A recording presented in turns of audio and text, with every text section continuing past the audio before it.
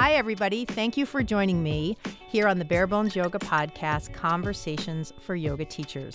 My name is Karen Fabian. I'm the founder of Bare Bones Yoga. I'm a yoga teacher and educator, and my goal here is to provide you, the yoga teacher, and other listeners with interesting, compelling content designed to pique your interest in teaching, help you grow as a teacher, and support you on your path to sharing this wonderful practice with your students. I've been teaching for over 14 years, and through my classes, workshops, online courses, books, and other content, I focus on the anatomy of yoga and how teachers can learn this complex subject and present it to their students in an understandable way, all designed to help them bring more impact to their teaching. Even though we're not in the same room, I want you to envision for each episode that we've sat down for tea in a cozy coffee shop. Some days we'll talk about technical teaching topics, while some days we might have a teacher friend join in on the conversation, and other days we'll face some of the personal challenges that can come up when we take on the journey of being a teacher, knowing that the more authentic we can be, the more we can impact others. For more information about my products and programs and to contact me at any time, just visit my website at barebonesyoga.com. Let's get into today's episode. Alrighty, well, hello everybody, and welcome to Conversations for Yoga Teachers. I'm your host, Karen Fabian, the founder of Bare Bones Yoga, and this is episode 25. Today, I have a special guest on the show, international yoga teacher and a true mentor of mine, Tiffany Cruikshank. Tiffany has been teaching for over 20 years, and as an international teacher, has trained hundreds of teachers around the world through her program, Yoga Medicine. She has a pre-med bachelor's degree in medicinal plant biology and a master's in acupuncture and oriental medicine with a specialty in sports medicine and orthopedics. Tiffany was previously the acupuncturist and yoga teacher at the Nike World Headquarters in Portland, Oregon, and has worked with over 25,000 patients. I'm sure you've seen her on the cover of Yoga Journal or many of the other premier yoga publications, or perhaps you've been to one of her workshops or trainings, or even taken one of her classes on Yoga Glow. I'm currently enrolled in her 500-hour training program, having completed many of her modules, and I can share from experience they are some of the most comprehensive, well-structured, and inspiring trainings I've ever taken. I am truly honored to have her on the podcast today. So Tiffany, welcome to the podcast. Thanks, Karen. Thanks for having me. Sure. So I gave a little brief overview that you just heard. And I know so many people know you as a teacher today, although some people may not know how you ended up teaching yoga. Because you don't always know people's kind of origin story.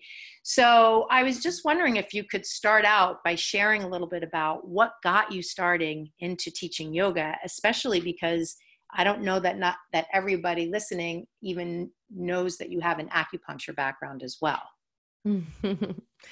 Yeah, I actually started, it's an interesting story. I was a troublemaker and my parents sent me away on a wilderness program, and it was kind of what sparked my interest really in holistic health. It was really empowering for me to learn how to survive at age 14 and, learning how to use the environment. And then one of my guides out on this wilderness, it was a few months actually, this wilderness journey, was also an herbalist. So he would take me out on plant walks. He was so excited because I don't think anyone else was really interested in what he had. It was a wilderness program for teenagers who were struggling. And I was really interested. So he would take me out on plant walks, and it just really intrigued me, not just the survival, but being able to use our environment as a healing mechanism and being able to find everything we need in the world around us. And so it really sparked an interest there for me. When I got home soon after, there weren't any yoga studios. There wasn't any internet at the time. And I just remember seeing this little wooden sign that said yoga and a phone number, and eventually remembered it. And my mom drove me, and it was in a chiropractor's office, and there were a few of us. And I mean, I was 14 at the time, so my memory might be a little hazy, but I think most of the women in there were probably in their 60s. There were maybe 5 or 6 other people. And there was something about it. I mean, I grew up really athletic, and so the physicality of it was really interesting to me, but there was always something deeper that I don't even know that I was aware of at the time, something really intriguing. I kept going back. And if he invited me to come and practice, he had a class out of his house. He had a little room off his garage, and I think it fit like 4 people in it. Mm-hmm. I didn't know it at the time, but they were doing Ashtanga, Mysore style. And so it was not a lead class, but there was something about walking in that room and hearing the breath and the movement, and, you know, and being taught like that in a one-on-one setting to how to work with my body.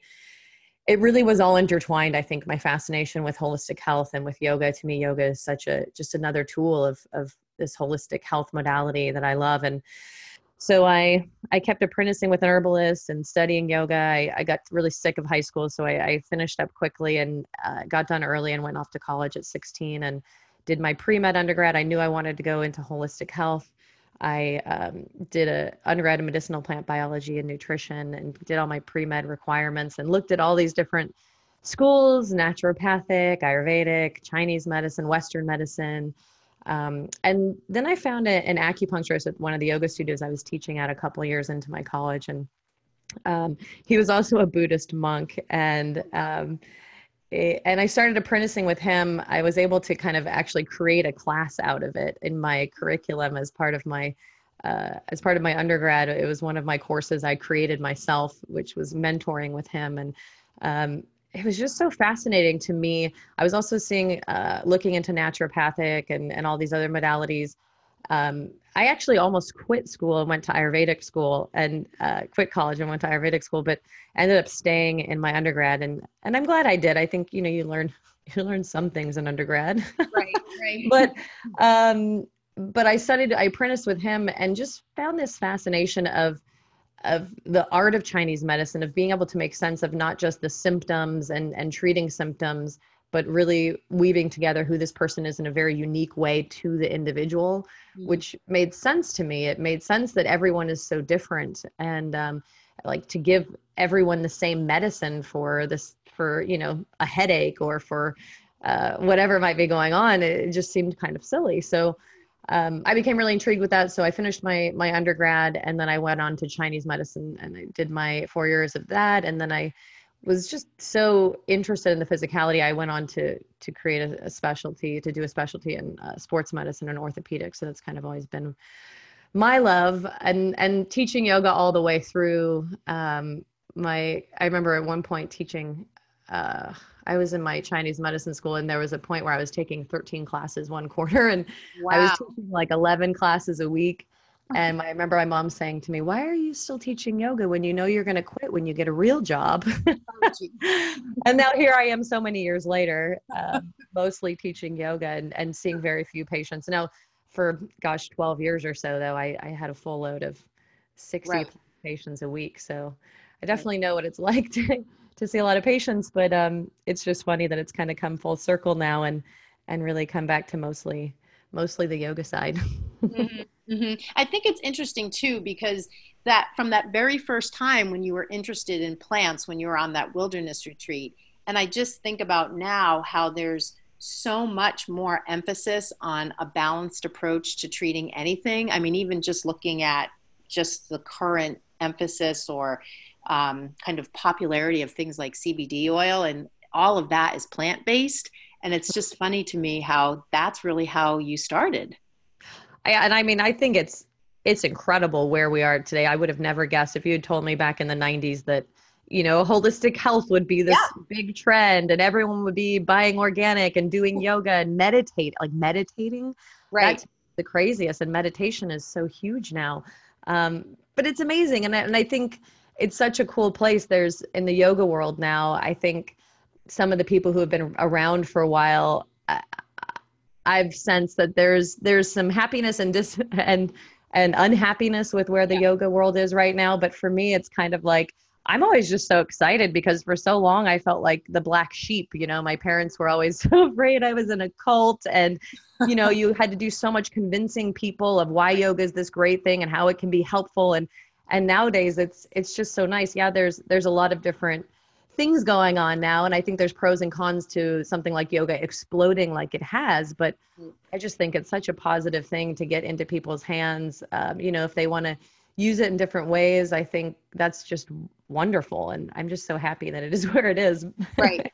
Right, right. So, and this is partly what I think you're alluding to kind of by talking about the explosion of the industry. I know for a lot of people still who haven't tried yoga, it can be really confusing to try to figure out what kind of teacher they want to connect with, what kind of style. So, can you share a little bit about your teaching style and what the focus is of your teaching? I mean, I know from being in your training program that you teach with both this Eastern and Western medicine emphasis. It sounds like part of what led you to that is connected to what you just described as your kind of initial path. But, tell us a little bit about your teaching style and the focus of your teaching. Yeah, I mean, I think you summed up really well. A lot of what I do is what I love doing is fusing East and West because there's a brilliance to the tradition and the traditional practices of yoga that we can't always explain. There's a bit of magic in it that I don't know that we'll ever be able to explain.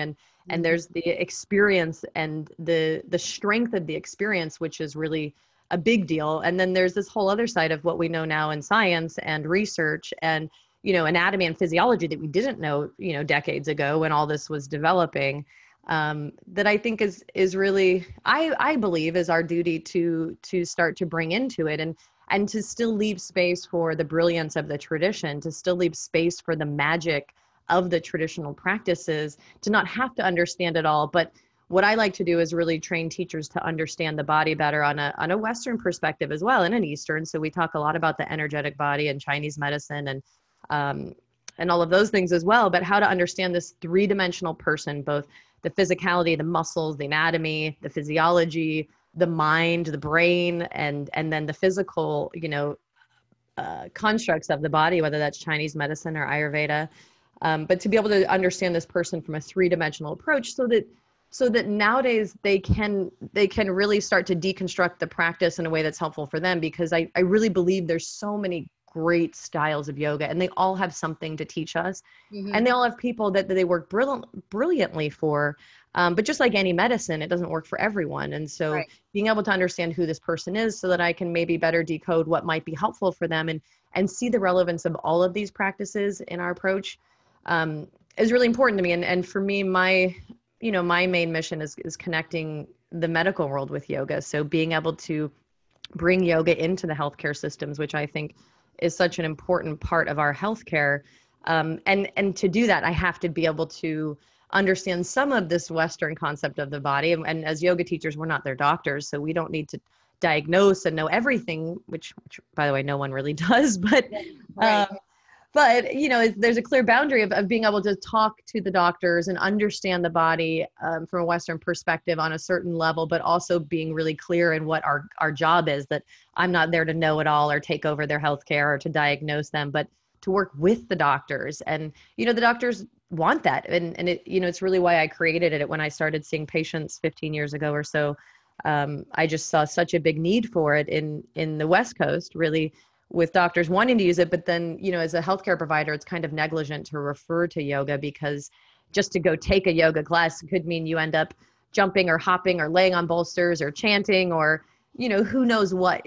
There's such a variety, which is the asset of yoga, is that we have so many different tools, but it also is a limiting factor as a healthcare provider, because I need to be able to be a little more specific when I refer them for something, if they have something, an illness or an injury going on. So I created yoga medicine as a way to create a transparent system that they know that our teachers have been trained in both East and West and are open to doctors and are not trying to take over their healthcare, but are really there to lend a helping hand to an overburdened system. And, I think almost from what I've heard from, we have a lot of doctors in our trainings, and from what I've heard from the doctors we have in other countries as well, is that it is an international issue. It's definitely a huge issue in the US, but I think around the world of doctors being overworked and burnt out and having mental health issues too with that. And so I definitely want to support them by providing tools like teachers to help them, but also providing care for them as well. Right. So that, over the years, because I think even for myself, as I first connected with you, the yoga medicine brand came at some point after my initial connection with you. And I think maybe even the first training I went to. So was that something that you decided to kind of hone in on from kind of a program, kind of branding and development standpoint, because of all the reasons you just shared? Yeah. And I mean, I started running teacher trainings out of my house in 2002, really just as a need. Like there just wasn't a lot of teacher training then. And Right. a lot of teachers weren't able to go away and take training. So I just kind of wanted to share what I had learned and what I knew. And I found I really liked teaching. Hmm. And so eventually it turns into a 200-hour and a 500-hour teaching. And it was really just a way for me to help serve this community. I felt like there was a need for it, and so I was offering it, and I was seeing patients full time on top of it, and Hmm. but I really loved it. It was it was really a labor of love for me then, because most of what I was doing was my medical practice was seeing patients, and then the need grew, and eventually it kind of evolved into yoga medicine being more of just an official um, title to help make it clear what we were offering. And the teacher trainings kind of slowly evolved to being more. I struggle with the word therapeutic because I think a lot of people use the word therapeutic to talk about restorative practices, Right. Right. which are very therapeutic. But for me, therapeutic yoga is what suits the individual, which sometimes is movement, sometimes is stillness, sometimes is yin or meditation, or that's the beauty of it. There's so many things to use. Hmm. But yeah, it's slowly evolved into a more therapeutic practice, which, when I first started running teacher trainings, I was still in my 20s. Right. And I think it was maybe my late 20s. Well, I started in my mid 20s or so, but and so I was still really interested in yoga as a physical challenge. But yeah, it really evolved more into my work with patients and seeing this need for yoga in the wellness sector. I mean, as a healthcare provider, I just see yoga as the foundation of everything we do in health and wellness because it instills a body awareness, which Hmm. if I don't have awareness in my body, I'm so limited in working with my health and wellness because I don't know what's happening. I don't know what's working. I don't know what's helpful. And I might even just be taking pharmaceuticals and not be able to tell my doctor what's getting better and what's not. So I really believe that yoga is kind of like the baseline of what's needed to begin a health and wellness practice so that I can start this process of self-discovery, which is really a requirement of listening and observing and being able to do that. And so, this non-judgmental attention that yoga teaches us is such a foundational part, I think, of our health and wellness, besides all of the therapeutic benefits, of course. Right. Right. Right. So when you say trying to kind of make a distinction from that therapeutic word, how people might perceive it in other ways, it's not just an approach to teaching yoga when someone's not well. It's an approach to teaching yoga with kind of an awareness of yoga being a critical self-care tool for all the reasons you just described. Yeah, I mean, I think therapeutic yoga is yoga that is meeting the individual's needs in that moment, Got it. in a way that makes us feel better. And for some people, maybe that is, you know, some of the fancy poses. I think there's a place for that, like in our teens and 20s. In yoga, you go and look at it, and really right now nowadays, the only place it's really used anymore is in the school systems, and it's really more of like a form of discipline, Right. which not like a disciplinary action, but teaching them that dedication and discipline. They're like very regimented and counted, and they're all doing it together. And I think it taught me that too. In my 20s, I woke up really early, sometimes at 4 a.m. to practice. And Yep. you had this dedication. And so I think it just has to evolve and change. For me, therapeutic yoga isn't usually the contortionist stuff, because a lot of times that's really focused on aesthetics and how the pose looks, but I can do those things in a way that focuses on the functionality of it. And so for Mhm. me, it's really just about how the pose meets my needs, my ability to be truthful with myself and what I need, um, and then allowing the practice to evolve and meet my needs both over time, short term and long term. Hmm. Now, one of the things I didn't actually realize you had started training programs like literally at the ground level right out of your home. And I know for some of the teachers listening, they may be at a point where they've been teaching for a while and they're struggling to think about how can I create my own training program. So, could you share a little bit about how you I mean, I kind of think of it as almost kind of a courageous thing to say, I'm just going to put a stake in the ground and I'm going to start my own training program right out of my house. How did you have the wherewithal to do something like that? Yeah, I think Well, I mean, I feel like at the time there was a need. There really weren't any trainings locally at Mhm. all. There were none. I was driving up to Vancouver, every once in a while and taking some trainings or going places, saving up my money all year long and then going away. For the first 10 years or so, I felt really strongly that I had to take one training a year Mhm. of some sort. And there wasn't online trainings at the time, so that wasn't an option. But I would save up all my money and at the once a year I'd make some kind of trip or journey to do something. And so um, it was just my way of giving back to the community at the time, leading them at my house. It was very like low maintenance. It was, just some teachers at the studio who knew I was doing these trainings, and I would come back and I just found I really liked teaching. It came naturally to me to explain these things, to them that I had learned. And eventually it kind of evolved into me learning a bunch of these trainings and then evolving it into my own ideas based on my trainings, both in the medical world and the acupuncture world and the orthopedic world and the yoga world, and kind of blending it together based on my understanding of the human body, and always keeping space for, you know, all of it is opinions. Even in science, that we try and take all our opinions out of it, but there's a lot of gray area in the body, as you've probably seen in the cadaver lab too. And Right, right. um, but it's, for me, it's an evolution. I think you can start big, though I think that's a little more risky and a little harder to do. Mhm. That can work, but I do think for most people, it's an evolution. You start with something. I always feel really strongly that, one thing I always tell people, whether it's in trainings or mentoring, is you've got to find out what you really love and what you're good at. What are Mhm. you good at and what do you really enjoy doing? And then find out where what your community needs. So if you love teaching yoga and you're really good at the intellectual side or the spiritual side, or, I mean, there's a million things you can be good at in yoga. Right, Um, right.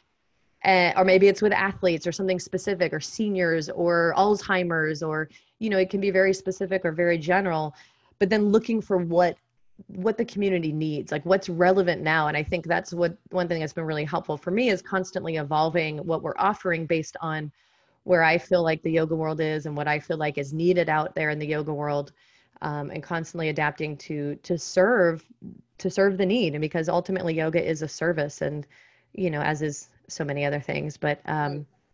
yeah, so if I can find that intersection of what I'm good at and what the world needs, I think you'll probably always find something really valuable there. It's just a matter of then putting in the time and the effort and being patient for things to come around and eventually evolve over time, and maybe start in your house and grow into a studio.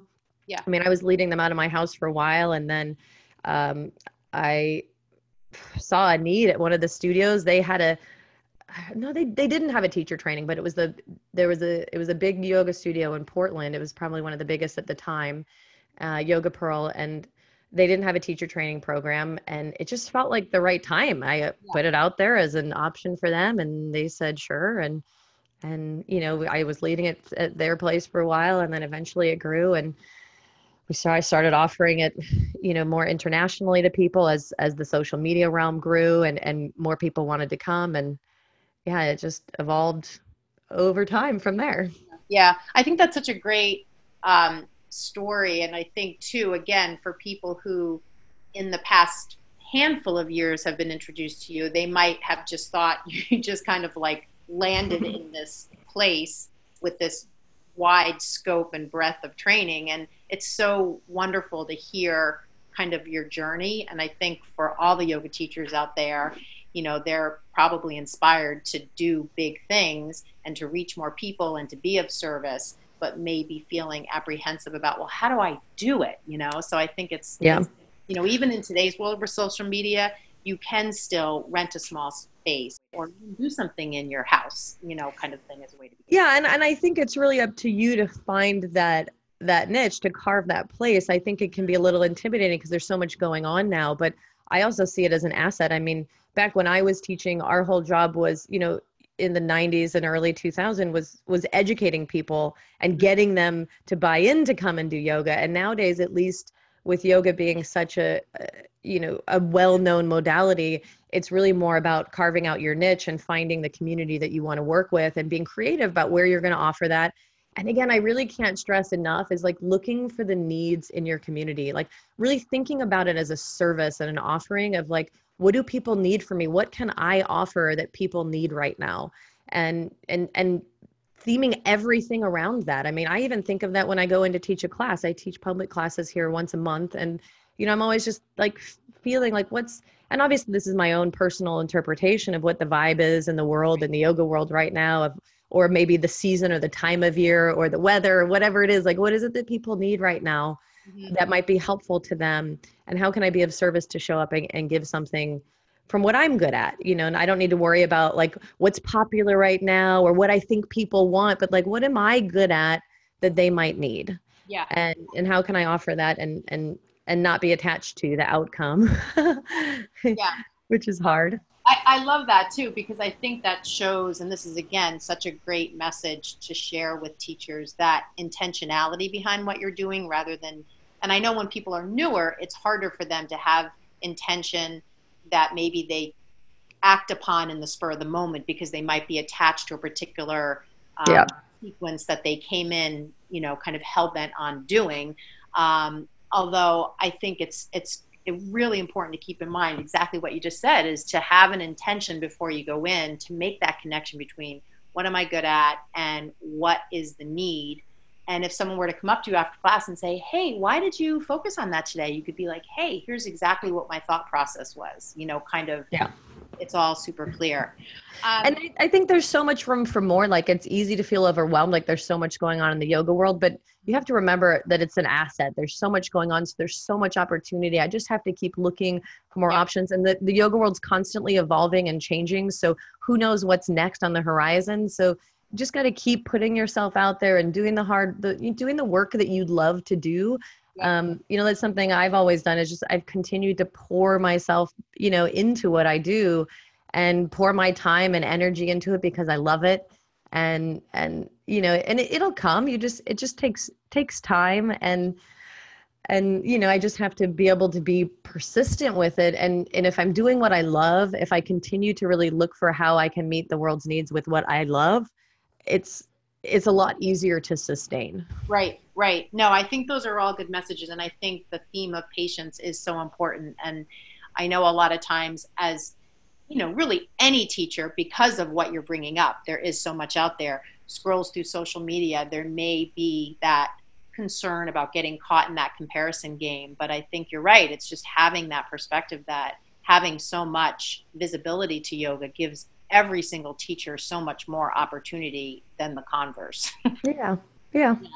So tell us a little bit about, you were mentioning the kind of the giving back theme and the being of service. And we're talking about this all in the context of you and your teaching. Although I know that there's a big component of your yoga medicine program that has to do with your SIVA program and the outreach that you do. So tell us a little bit about that. Yeah, I think for me, there is a really important part of this work that we do is service oriented, whether it's just teaching students or giving back, specifically doing nonprofit work. I grew up working at my mom ran a homeless shelter, and I've always felt really strongly about the importance of doing service work. And for me personally, from my experience, how it really gives perspective to our lives and reminds us of what's important. And so, as our community built, I saw this powerful community of teachers as an access point too, to be helpful, to give back to the world. And when I was in my internship, I had the opportunity to work with a lot of different demographics. I got to work in a drug and alcohol center, a domestic violence center, a at-risk youth center, and it really changed my perspective. It was such a great opportunity for me as a healthcare provider to look at how I serve with compassion and then also get perspective. And so I wanted to be able to offer it initially to our yoga teachers as part of our teacher training, as a way to, it is tough being a yoga teacher right now and finding the sustainability. And I wanted to bring this perspective back to them of remembering that what we do is a service and giving them a little perspective on what we do.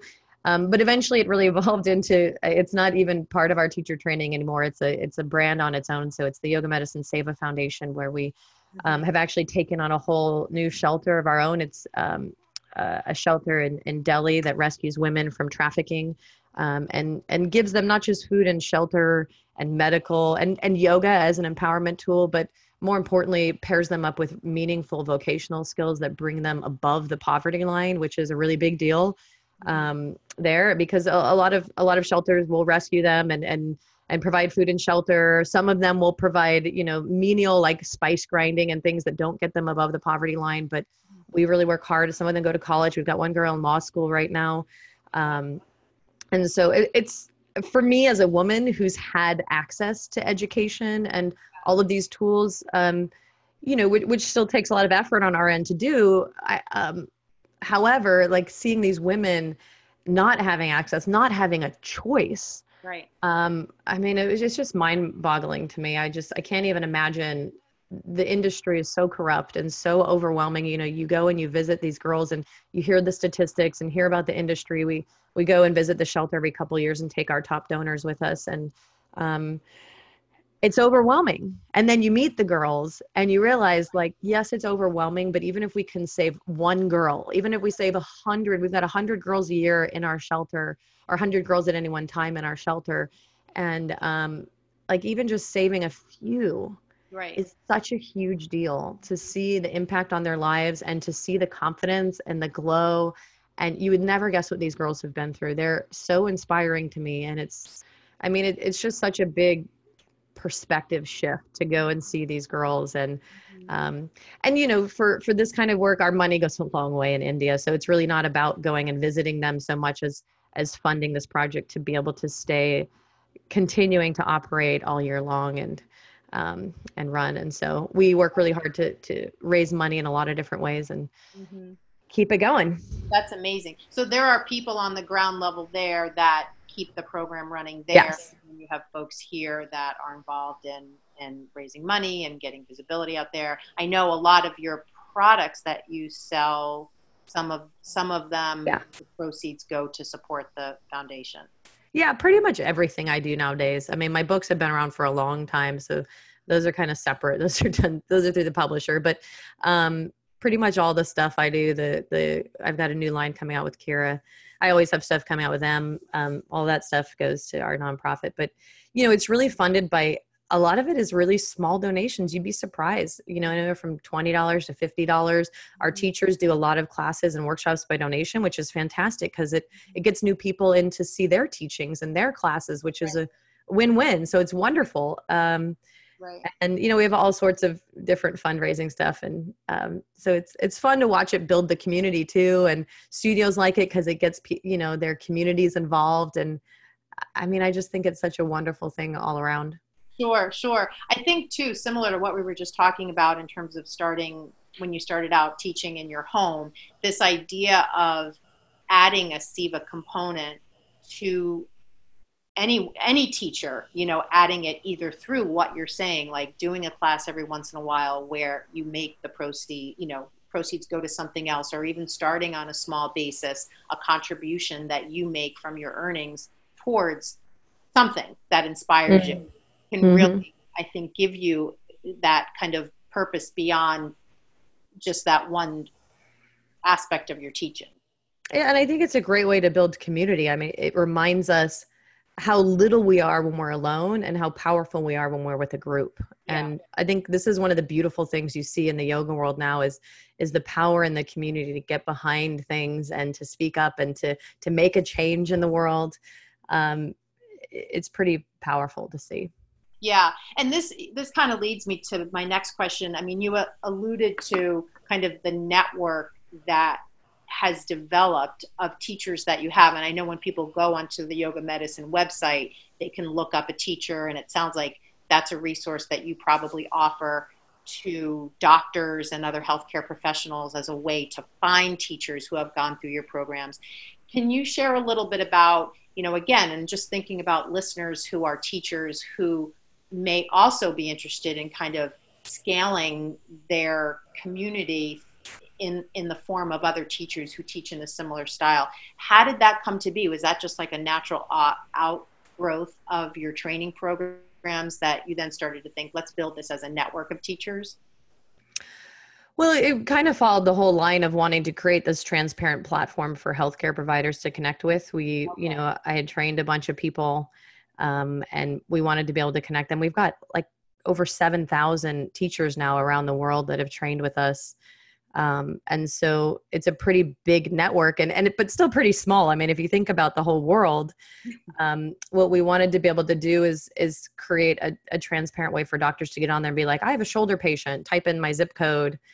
Here's someone near me who's done the shoulder module, so that they could be able to do that. I actually based it on a technique that when I first graduated from Chinese medicine school and was doing my sports medicine training, I got trained in a technique called active release. And it was a really great modality for me, a great hands-on modality. It helped me a lot, but it also listed us as practitioners, and I got a lot of patients from it. It helped me build my practice, and it was something I really wanted to be able to offer to our teachers. I know how hard teachers work to make a living, how much effort it takes. And I really wanted to be able to offer that back to our teachers as a way to help them be successful. And, especially after investing so much in their own education, I wanted them to be able to show something for it when, obviously the reality is it shows in our interactions. Students know, when you feel confident and when you're, it shows in your interactions, of course, but I wanted to be able to provide a platform for them to connect with people and to serve the healthcare providers so that there was just this transparent thing for healthcare providers. We're also working on courses for doctors right now too, for them to, to work on their own self-care, not necessarily to be yoga teachers, though we have a lot of doctors in our teacher trainings. Mm-hmm. But yeah, that was kind of where that came from.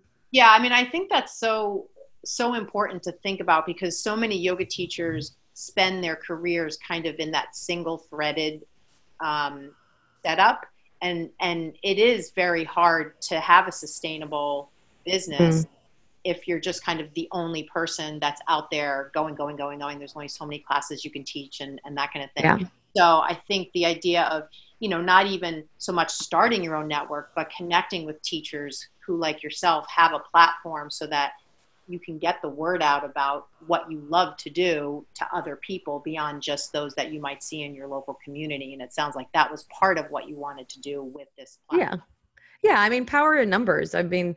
I really wanted to use my platform to help other yoga teachers succeed, and especially teachers who are working so hard. We have, I mean, I love seeing people show up to these trainings because they're so curious and dedicated and wanting to learn, and also, great leaders in their communities, but also humble and open-minded. It's such a great combination, I think, of skills as a yoga teacher. And I really we work really hard still trying to create more ways to promote our teachers and build them up out in the community. And it's a lot of our efforts actually behind the scenes at Yoga Medicine is trying to find ways to support our teachers more.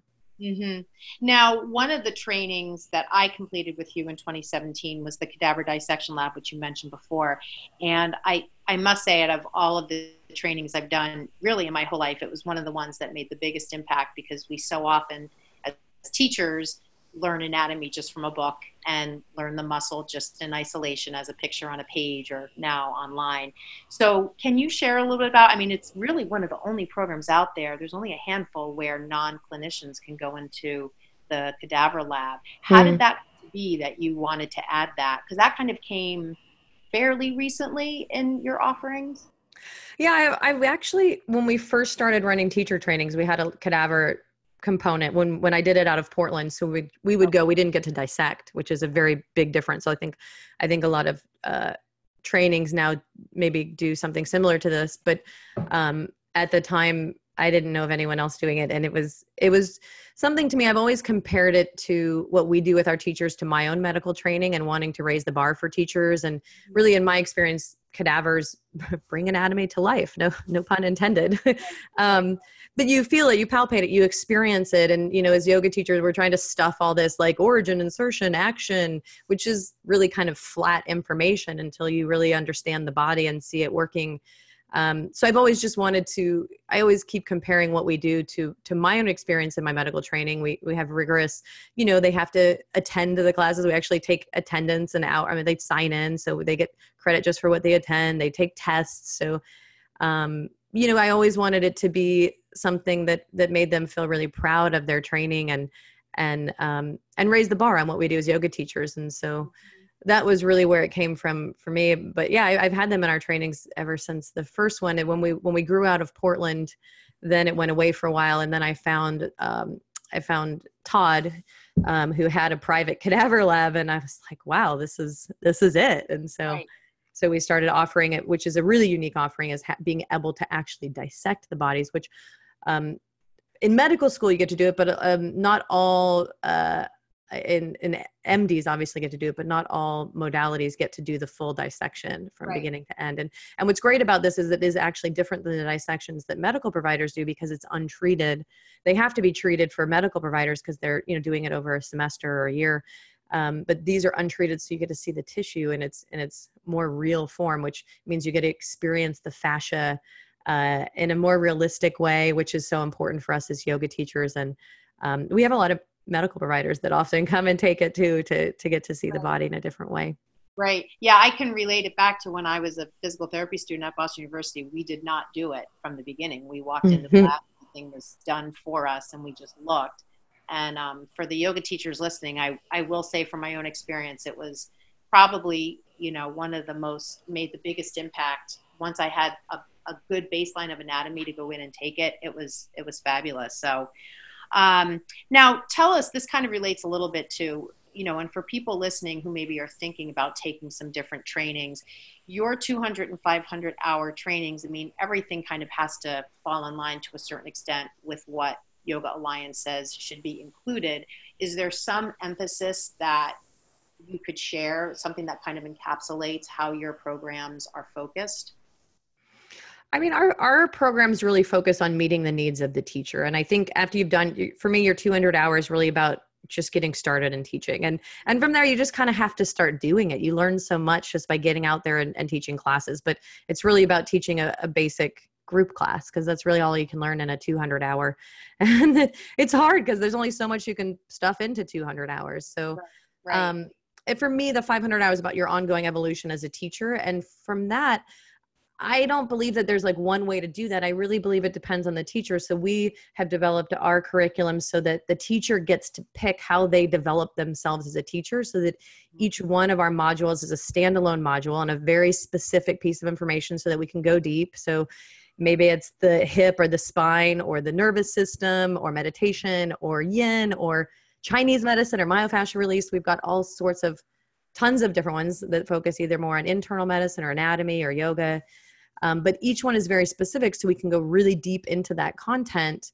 And then as teachers take more of them, they start to layer this three-dimensionality of the human body together to be able to see, oh, hey, it's not just the orthopedics and the anatomy and physiology, but there's this energetic system, and there's the mind, the mental health component, and the meditation and the yin. And they can layer all this together, and it starts to naturally progress on its own. So teachers get to decide, do they want to focus more, on internal medicine things or anatomy, or whatever. There's so many different offerings. We've got, I think it's almost maybe even 2,000 hours now of trainings on there. But I really think it's important to let them decide how they want to develop, because as I said before, nowadays, as a teacher, you have the opportunity to really be specific about what you want to offer. And there's so many great things about yoga. So sometimes they have things you need to complete. Some of our trainings have things you need to read or do before you go, but they're all standalone trainings, which allows teachers to pick and choose how they want to develop themselves as a teacher. And really, I think a lot of what we do is teaching our teachers to think for themselves. So giving them an understanding of the Western anatomy and physiology, and then talking about the traditional practices, and knowing that, all of our teachers come from different styles and will then leave and layer in their own information, which I think is what makes it really brilliant. Right. But it also makes it accessible to everyone. And I think, I always have like my parents' skepticism in me. So I'm always considering how to bring it down to earth for people who maybe even have religious backgrounds, or maybe have more of a scientific perspective, or to the medical providers, and make it accessible to everyone, both in the leveling of it as well as how we talk about it too. Yeah, and I think that kind of mirrors what you were saying before about how teachers need to find their own niche and what they're really good at and what they really are passionate about. And when you look at the trainings that you offer, it matches up with what you're saying. It allows a teacher to kind of select things in the 500 hour that resonate with them, but then also maybe branch off and take something a little bit different to kind of appreciate how everything is layered together. Yeah. Yeah. And it's one of the things I love so much about how yoga medicine has evolved too, is we have so many really incredible teachers now, both new coming into our trainings, as well as teachers who have done 5 or 10 modules with us, have done maybe 1,000 or more hours. And there's something that each one of them brings, which is really incredible. So we've just worked really hard on highlighting that, because I think what's great about the way that we teach it is that we're really embracing this capacity for the teacher to be able to think for themselves and to adapt it and teach it in their own way, which is, I think, really what makes it brilliant, rather than the cookie cutter. The cookie cutter approach can be great too. I just like to take away the rigidity and the dogma that can kind of hold us back from what might be most helpful for that person, knowing that there's still a place for everything. Right. And sometimes when you begin, it's nice to have that format kind of you. And then as you get more experienced, it's nice to be able to kind of go outside that. Yeah. And I mean, they definitely get those, they get that in our, the options, to look at in our trainings of, here are some things and places to start. And if you're not sure, here's what to do. And all the layering of options there. Right. Now, I know recently you added to your offerings a women's health module. And so this kind of leads to the question about kind of where do you see things, and you added mental health as well. So kind of what inspired you to add those new modules, and where do you kind of see things going in the future for? Yeah, we usually add, it's kind of been a theme of adding one new curriculum each year. We'll see how long that lasts, because at some point we won't be able to offer them all each year. Yeah. So we offer each one of them once a year, usually in rotating parts of the world. But actually, when I was at Nike, so I started the acupuncture program there and ran it for 6 or 7 years. And when I was there, I saw, everything. Most of what I saw was orthopedics and sports medicine, but I saw everything. And so I started getting a stream of women coming in for fertility, which started to become really big in the acupuncture world then, with some of the research coming out. And so I actually I went and did some studies and took on a secondary specialty in fertility. This was before I was traveling a ton. I was only traveling a little bit at the time. And I really enjoyed it. It was so fun. I had a wall of photos of babies that I had helped with, and I really enjoyed it once I started traveling a lot. And once I left Nike and was traveling a ton, I wasn't able to do that anymore, but because you've got to be there at the right time. But I really enjoyed it. And so I really had fun pulling together this one. Women's health is such an interesting one too, because it's something, there's so many issues in women's health that in Western medicine we know so little about, like endometriosis and polycystic ovaries and fertility, and have very limited solutions to. And Chinese medicine just is brilliant at looking at and individualizing. And there's so many great simple tools to use with yoga, and then demystifying some of the things. Like in yoga, we talk about not practicing on your period. Well, a lot of that is actually cultural. Women weren't allowed in the yoga studios. Well, women weren't allowed in them at all at some point, but they weren't allowed in the studios during their period. It was more of a cultural thing. And, if you look at it from Chinese medicine, during our period is actually when we want to keep the blood moving. It's when we shed the lining of the uterus, and it prepares for the whole cycle to come. And actually having that movement and blood circulation is really important. And obviously there's things you want to avoid to some extent, but I don't know. I think demystifying some of that stuff and empowering women to be able to work with their cycles and support that natural fluctuation, whether it's menopause or fertility or women's health issues. So I really love teaching that one. It's kind of like the balance of all of the orthopedic stuff that I do. And then for me, working with pain over the years, one of the things that I've seen as a really common theme is looking at the mind. And now that we know so much about pain, we know that pain is actually happening in our brain. There are no pain receptors. There's just receptors in the nerves that are detecting extreme changes in things like temperature or pressure. And then my brain is constantly judging, is there danger here?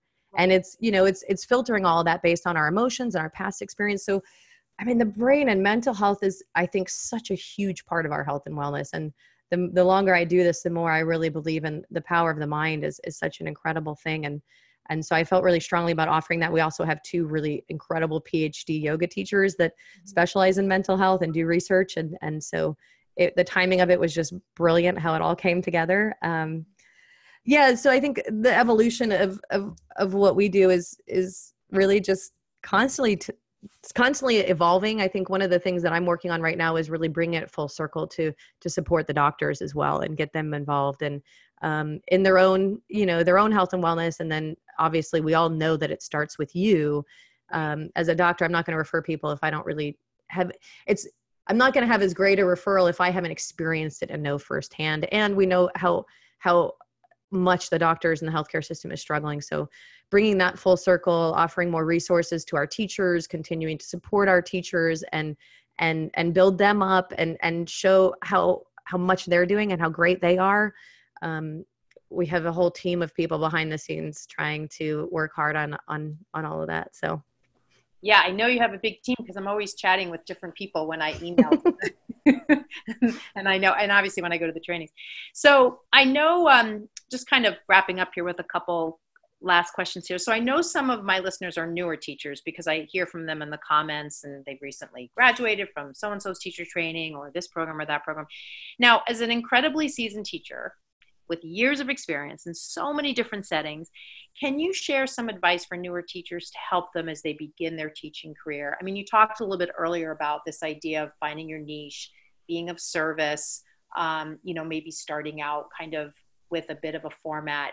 Are there other things that as they look to you and they say, oh my God, my head is exploding to think of having a schedule like she has or experience like, that overwhelmed feeling can be so paralyzing as a new teacher. Yeah. Well, first off, you don't need to bite off a lot at the beginning. Like just take one step at a time, but start. I think for a lot of new teachers, the harder part is just starting. Like just start teaching as the first step. Mm-hmm. And then remember to keep learning. And I think I really love seeing it in our trainings because we always have a mix of some teachers who are fresh out of teacher training and some who've been teaching for 20 or 30 years. Mm-hmm. And so it's really wonderful to see that come together and to see that each one of those people has something really, really valuable to offer. It's kind of like going into a hospital or a medical setting where you're working with an intern. The interns have the fresh information. Like the medical schools have changed a lot over the past few decades. And what we learn and they've got all the fresh information. And as doctors and healthcare providers, we're constantly trying to keep up with that, but it's hard. So there's pros and cons to working with the new people, right? The interns have all the fresh information, but the senior doctors, the attendings, they have the wealth of intuition. So remember that everyone has something to offer. As a new yoga teacher, you're fresh. You've got all this fresh information. You got a fresh perspective, a new take on things maybe. I think the biggest thing I would say is just to keep learning. And at least now we have access to so many things. You can learn online. You can buy books. You can go to trainings. You can go to workshops. There's always people traveling around in most neighborhoods nowadays. So I think the biggest thing is to keep learning, but also not be overwhelmed by it. It can be overwhelming by all the information that's out there now. Mm-hmm. Just remember, take one thing that looks interesting, sink your teeth into it, chew on it, teach on it, know it in your body, in your practice, and teach from that experience, teach from what you feel. And then those students who are interested in that will be drawn to you and stick to that. Like, don't try and help everyone. Don't try and do everything. Right. Be ready to refer people out to other classes who don't resonate with what you're teaching and know other classes in your area so that you can be a resource for them. Mm-hmm. And really just speak from what you love and don't forget your own practice. I think that's the first thing that goes to the wayside is, especially if people make the shift like 360 degrees from quitting their job to going full-time into yoga, can be overwhelming. I always recommend, if you can, to tighter into it slowly or keep a part-time job. But to remember your own practice, because if you lose that, I think the passion starts to die and then the exhaustion starts to set in. And so, for me, I really take my inspiration from my personal practice and my work with students and patients and what I find to be most helpful. And so I think there's the big picture of continuing to be dedicated to the learning, but also allowing yourself to live in the magic and the mystery of the not knowing everything and being okay with that. Right. I love that point too, because I think when you're newer, You know, you want to know the why of everything. And sometimes there can be there's information, but it doesn't always exactly fit each person the exact same way. Yeah. Yeah. And I think what you said that I had mentioned before is like remembering that it's a service. If you remember that what you're doing is a service, it takes all the weight off of your shoulders to have Right. to be a certain thing or do a certain thing or please people. It's Right. like, I'm here to serve you and help you the best I can and offer what I can. And remember, as a yoga teacher, you know more than the students out there. And there's always a teacher in there, and that's okay. You know, they're there to learn too. I learn something from every class I attend. I'll go to classes from brand new teachers, and it changes the way I look at things. It changes the way I think. It kind of sparks something inside of me to think in a different way. And so to remember that everyone there wants you to teach a good class. They don't want to come to a bad class, you know, like they want you to do well. They're there to listen and learn from you. Even myself, I'm there, you know, to learn from the brand new teachers as well. And there's something beautiful about that. So remembering that it's a service, I think just kind of takes all the weight off your shoulders. Yeah, no, I think that's great. And I think a lot of what you're talking about too is just the mindset, is like taking the pressure off and having faith and confidence in what you have to share, that it is of value, regardless of how much experience you have teaching, because you have life experience, and that comes through when you teach as well. Yeah. It's the catch-22 of making your passion your job. Like it's kind of the thing nowadays to like do what you love and quit your job and have this perfect job. But then the catch-22 is like when you do what you love for work, it also becomes work. And so I have to keep remembering why I love it. And for me, that's my personal practice. Right. Right. And you really have to love what you do. And so yeah. So for some people that might be teaching part-time or just teaching, you know, friends or family or teaching in a specific place. For others, it's teaching full-time, but it's remembering your passion, remembering what you love, remembering it's a service, and just to keep learning. The learning for me is what inspires the curiosity and the love of the practice and the love of just this awe of the human body and the spirit and this connection to people around us. And, I think I just live in awe of that, and me myself, even knowing that there's so much that I don't know. There's so much more to learn in so many different areas. Like I love that, and so I kind of have to be okay with that, of the not knowing. Mm-hmm. Now, this kind of leads me to my last question. You know, I imagine in your free time that you're probably like head down in a book or watching an online course with your on. And your husband's like, please, can we go hiking? But, you know, especially to give people like a sense of like the other things that you like to do. What do you do in your free time when you have free time? I know you were a big tennis player. It's so funny. I really do love what I do. And I remember I used to date someone before who was like, you need a hobby, Tiffany. It's not balanced. You have to have a hobby. And I was like, and I remember putting so much pressure on myself to try and find this like hobby, this thing I did that was aside from my work. But it was so funny because my husband said to me the other day, like maybe a few months ago, he's like, but I just think you love your job so much that like the rest of us really need hobbies to like get away from our jobs. But for me, it's almost like I just want to rest. You know, I kind of have to I struggle with finding a way to turn off my brain, because otherwise I'm sitting there thinking about all these things I want to do and how I'm going to create these things and do stuff. So for me, it's more just trying to find more passive relaxation time. Maybe that's going for a hike, or it's usually pretty spontaneous. Walking Lulu, playing with Lulu, relaxing, watching a movie. Watching TV is good for me because then I like stop thinking. The downside to me having downtime when we go away is that then I start thinking about and planning all these new things. Yeah. You're like, we're supposed to be on vacation. We're not supposed to be planning. And for those who don't know, Lulu is her dog. Oh, sorry. Just to give some context there. Yeah. Just like fun, unexplained things, I think. Walking down to the winery down the street from us, or going to the water, or trying not to have it be too planned, because I'm a planner and I plan out everything. So now, for people who don't know where you're based when you're not traveling, what state are you in? I'm in Seattle, Washington. Okay, great.